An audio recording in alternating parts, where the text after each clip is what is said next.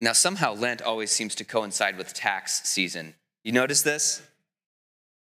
This week I read about a former chief of staff, lieutenant governor of New York State, and that at some point along the way, this man was found out to owe $300,000 in back taxes.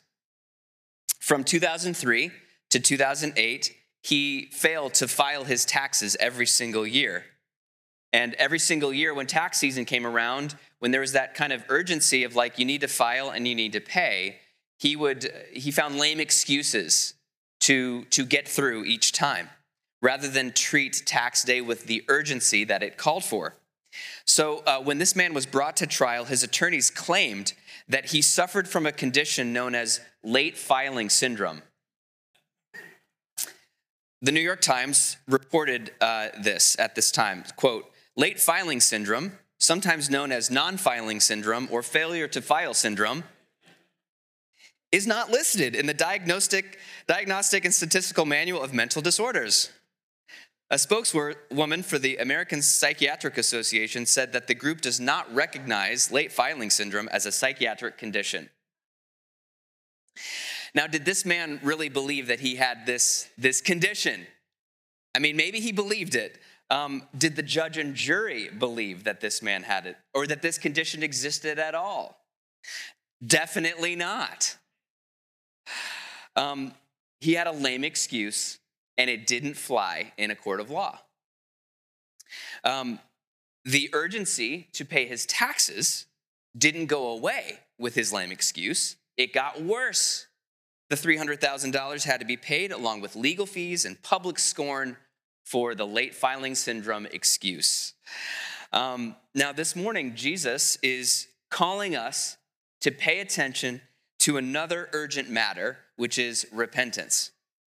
Repentance. Repentance is when we do the 180-degree turn from walking away from God to walking toward God, where we do a 180-degree turn from living for our own purposes to living for God's purposes.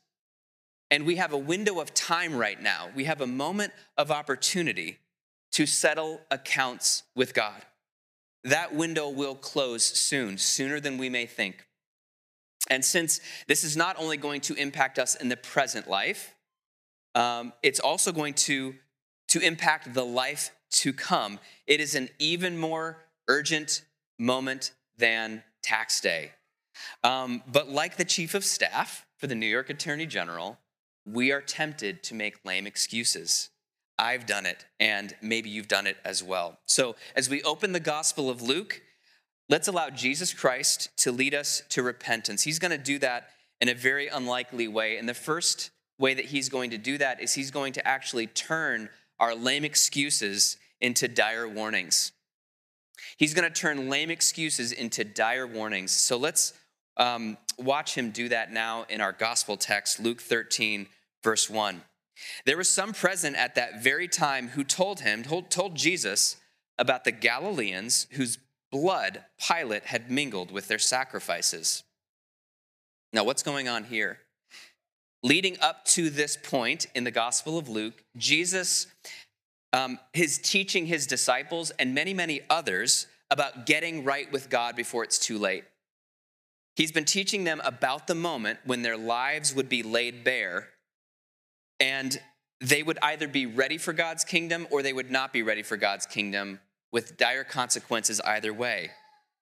This has always been an uncomfortable topic. It's uncomfortable now, and it was uncomfortable for them as well. Now, true to form, some of the people in the crowd suggest changing the topic to other people and their problems, right? Such a temptation. The scandal du jour was that there was a group of Galilean priests who went to the temple to make sacrifices. And while these Galilean priests were in the middle of making sacrifices, Pilate had sent Roman soldiers to ransack the temple and kill them in the process of making the sacrifices. Isn't that terrible? Isn't that a scandal? I mean, that's so gruesome. It's so terrible. Everyone, of course, was talking about it. Now, the conventional wisdom went like this, because it's one thing to have the event, it's another thing to interpret it Here was the conventional interpretation of what happened. That those priests probably had it coming.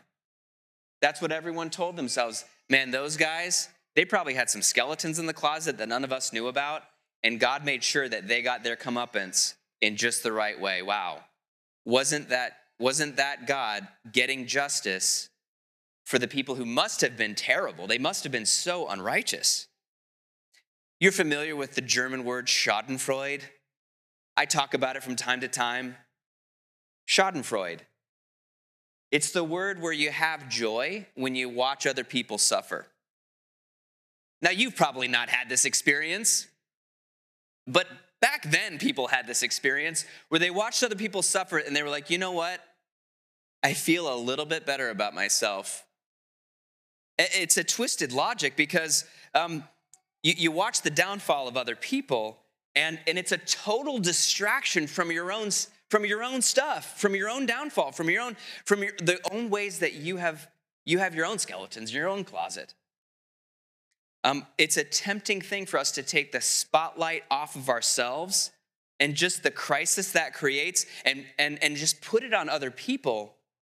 And the way they figured out how to do this was people who suffer are the ones that we can look down on. And it's the thing about it is it's a lame excuse. It's a totally tempting but lame excuse to go, well, I might have problems, but other people are dealing with their problems in a much worse way than me. And so what Jesus is going to do is he's going to turn that lame excuse into a dire warning.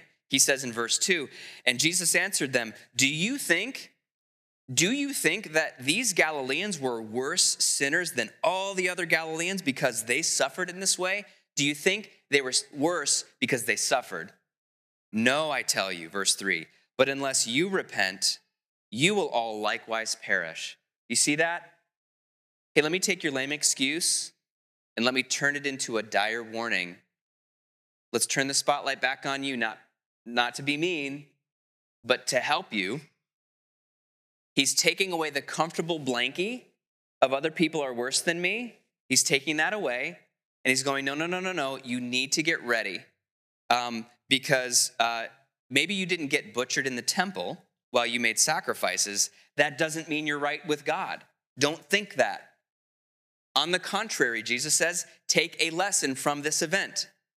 The death of these priests, it was sudden, it was tragic, it was fatal. They weren't prepared for it. And without God's help, we're in the same boat. We're in the same boat. Think about it. Death can come upon any one of us in an instant, and we will then find ourselves before God without any excuses. And unless we repent, Jesus says, we will all likewise perish. Now again, this word repent is... it refers at least in part to a change of thinking, a change of perspective. Not just in theory, but your whole outlook on life. Pastor John Mark Comer describes repentance like this. Repentance is facing the lies we have come to believe, and that can be terrifying.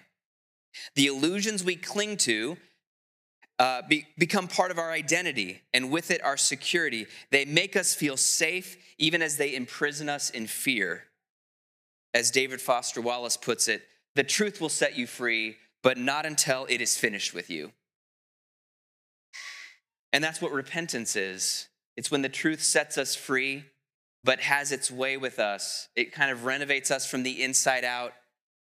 And Jesus wants all of us to be set free by the truth. But that starts with shifting the energy that we've been using to judge other people and take account for ourselves instead. He kind of takes another event from contemporary life and comments on that in a similar way. Verse 4 of Luke 13, or those 18 on whom the tower in Siloam fell and killed them, do you think that they were worse sinners than all the others who lived in Jerusalem? No, don't think that, I tell you. But unless you repent, you will all likewise perish. So 18 people were near the pool of Siloam in Jerusalem. And there was a tower that may have not been constructed well. It wasn't constructed well. Something happened. It fell and it tragically killed all 18 people. What a tragedy. And everyone was talking about it. And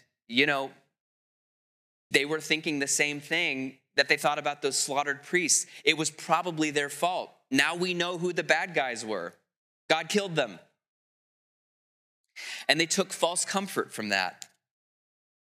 The thinking was, if you die from a disaster, you deserve it. Since you deserved it, I'm morally superior to you. Since I'm morally superior to you, I'll be fine when Judgment Day comes around. And there's that same twisted conventional wisdom at play here. If you're suffering more than me, you're probably a bad person. You probably don't think that way. But we have our own conventional wisdom, don't we? And I think that maybe for us, we invert it. We don't necessarily say, if you're suffering, you're probably a bad person. We say, if you're not suffering as much as I'm suffering, you're probably a bad person. If you've got more money than me, you're probably greedy. If you got more power than me, you're probably corrupt. You just grabbed every greasy rung of that ladder and climbed your way above me, didn't you?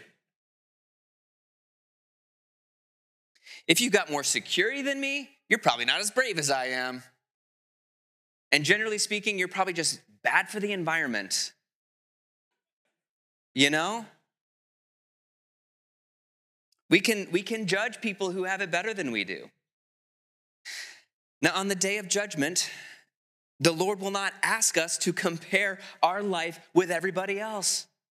That's not going to be his question. He's not going to ask us, hey, what's your hot take on the failures of everyone else around you? Nor will he accept conventional wisdom, whether it's first century or 21st century. He will not accept any lame excuses. So let us rid ourselves of soothing ideas that would leave us unprepared for the day of the Lord. You will all likewise perish, Jesus says. Life and death is at stake here. Now, in his mercy, God is giving us time. He's giving us a moment to repent. It's not a lot of time, but it's a moment. But his mercy does not nullify the call to repentance. Our lives will be laid bare before the Lord. You and I are all living and breathing right now. We're not quite there on that day, but it will be soon. And soon we won't be breathing. Soon we will be breathing heavenly air, and we'll be before the Lord face to face. And we will give an account for what we've done and what we've not done, and why we've done it or why we've not done it, and how we've gone about it, and who we've lived for. Who have we been living for? We'll give an account, and there'll be no one else to give an account for us, and no one else to compare to. We won't give an account for Vladimir Putin. But how we responded to the events precipitated by Vladimir Putin, that's what we'll answer for. Or anybody else. And the only way to stand on that day is to ask for the Lord's help now. We can ask for his help now. And that's what the second part of Jesus' teaching is going to address, how to get ready. It's like a parable of how to get ready. So he turns our lame excuses into dire warnings. But then he's going to help us turn our painful crisis into a chance to prepare. He's going to turn our painful crisis into a chance to prepare. Here's a story that Jesus told in verse 6. Jesus told this parable. A man had a fig tree planted in his vineyard, and he came seeking fruit on it and found none. And he said to the vine dresser, look, for 3 years now, I've come seeking fruit on this fig tree, and I find none. Cut it down. Why should it use up the ground? And the vine dresser answered the master, sir, let it alone this year also until I dig around it and put on manure. Then if it should bear fruit next year, well and good. But if not, you can cut it down. Now, Jesus is here. What is he doing? He's shedding light on our spiritual condition by telling us about a fig tree that isn't generating figs. It's not bearing figs. There's no yield. Once upon a time, there was a man who planted a fig tree in a vineyard. He had a purpose for that tree to bear figs. And then he comes back each year. Each year he's disappointed and he's fed up because the tree is not fulfilling its purpose. And so it's taking up space. And so he decides, cut it down. He gives the order, cut it down. But someone intervenes. The gardener intervenes. The vine dresser intervenes. The man who's tending the tree intervenes and says, wait, can there be a moment of mercy here? Let's dig out the arid, dry soil around the roots of the tree. Let's get to the roots where the problem actually lies. And let's put in fertilizer, and let's give it a little bit more time, and let's see if it bears fruit. Now, here's the meaning of the parable. God planted us on this earth for a purpose. He's got a purpose for your life. He has a purpose for our church. He has a purpose for your family. He has a purpose, and he has an expectation for us to bear fruit individually and collectively. He wants us to be fruitful. And yet in our selfishness, in our foolishness, well, we stop bearing fruit that God intends, and we start to try to bear fruit that we intend. And God looks at our lives, nothing's hidden from him, and he's like, this isn't what I wanted from your life. Like, I'm expecting more from your church. I'm expecting more from I do not find the fruitfulness that I gave you to bear. There's no yield, there's no figs. And he's like looking for lives marked by the love of God and neighbor, looking for the fear of God, the holy fear of God. He's looking like, is there any open-hearted generosity to the poor? Is there, are you forgiving your enemies? Are you taming your appetites? Are you bearing humble witness? Are you growing in maturity? Are you reaching out in mission? Are you protecting the vulnerable? Is there goodness here? Is there truth here? Is there beauty here? Are you ready for the kingdom? If the kingdom came now, are you ready? And it's just a painful crisis when God looks at his tree and he audits it. And he's like, the plain fact of it is that I'm expecting figs and I find no figs. Why aren't there figs? I've given you everything you needed to bear fruit. This is unacceptable, and that's the plain fact. But by the mercy of God, Jesus, the vine dresser, steps in and says, don't cut the tree down. Let this painful crisis be a chance to prepare. Let it be a chance to prepare. Just a moment of mercy, a window of opportunity. Is there anyone here who likes to garden?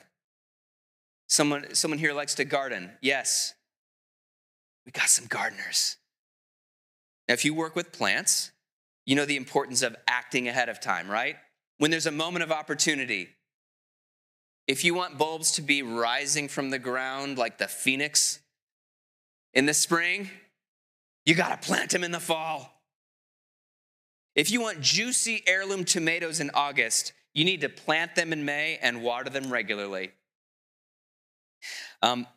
This is agricultural work. It is pruning ahead of time, weeding ahead of time, fertilizing ahead of time. Why? Because it takes time for fruit to emerge. You can't just will it into existence in a day. So action is needed. Action is needed. Ahead of time, action is needed while there's a window of opportunity. And so there's a moment of action for us, a moment of mercy where the vine dresser is like staying the hand of God's judgment, saying, let them get ready, let them prepare. And so for us, it is time to dig around the arid, dry soil of our life and add in the fertilizing grace of God. So for some of us who are still exploring Christianity, this action can be a simple prayer. Lord, I'm ready to surrender my life to you. This is the prayer we ask in the moment of mercy that we have. For my wrongdoing, fill me with your Holy Spirit. Change my life from top to bottom. Help me bear fruit. I can't bear fruit in the kingdom of God without your help, and he will mercifully answer that prayer. And that's the seedling stage of faith. And then we plant ourselves in the local church to grow our roots. I think one of the most practical actions, for those of us who are following Jesus now, is to repent of our isolation. Trying to bear fruit on our own does not work. It's too much pressure. It's not how God designed us. We are actually in a whole grove of trees. That's how we're designed to bear fruit.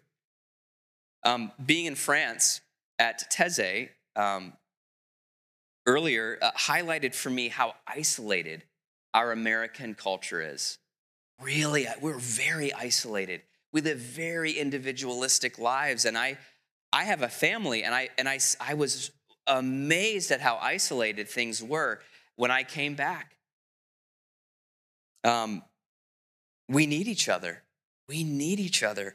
The kingdom of God is very relational, and repentance is very relational as well. We repent together, and I wonder what it would be like for us this very Lent to dig up the arid, crusty soil of our American urban isolation and add in the fertilizing grace that comes through the riches of God's people.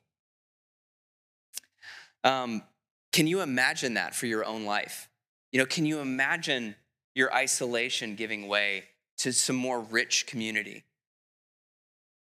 Think about even just giving money to the suffering. We can pool our funds together as a church and send our Good Friday gift. We do a Good Friday gift every year. Let's send that to the nation of Ukraine, to people who are suffering there. Let's be generous together. Let's repent of our isolated finances together and give our money to the suffering in Ukraine. For those of us who struggle with prayer, myself included, let's pray together. Let's join a city group together. Let's pray in community. Let's practice Holy Week together. We can't pray in isolation alone. Certainly we pray alone sometimes, but we can't completely pray alone. We've got to pray with God's people. What about loving neighbors closer to home? Well, we've got an opportunity for that. We've got an opportunity for hospitality for the suffering. We'll talk more about that during the announcements. What about for those of you, there's just like personal sins. They're choking out spiritual life. They're making you feel dead inside, and you feel like alone in this. You don't have to be alone. Come talk to a prayer minister. Or even if you're just feeling spiritually dry, let a prayer minister pray for you during communion today. Repentance is a communal process. Let's take action together in this moment of mercy. The vine dresser is giving us an opportunity. His grace is here. The action we take now to repent will bear fruit in time. It won't be overnight. It won't always feel great. But in time, there will be fruit that the Lord brings about through his Holy Spirit. And can you just imagine the Lord coming to his tree, coming to the tree of his church, to the tree of your life, being like, I love these figs. Taking a nice big fig from your life, taking a nice big juicy bite of it, being like, man, that's what I intended. That's what I intended. The Lord's mercy is boundless for those of us who come to him. His compassion is endless. And we'll talk about this next week with the story of the prodigal son. He has a father's heart for us, and he is wide open, and he's waiting for us to come home, and he's waiting for us to be made right with him. And he is ready to forgive. He is ready to pardon. His mercy, as we looked at in Psalm 103, his mercy is boundless. Steadfast love is ours. So if we want to be ready when he looks at the tree, if we want to be ready for that day, we've got to get ready now. Now is the time to plant. Now is the time to dig. Now is the time to repent. So let's be done with lame excuses. They don't work. Let's take decisive action. God's kingdom is coming, and now is the moment to prepare. In the name of the Father, and the Son, and the Holy Spirit. Amen.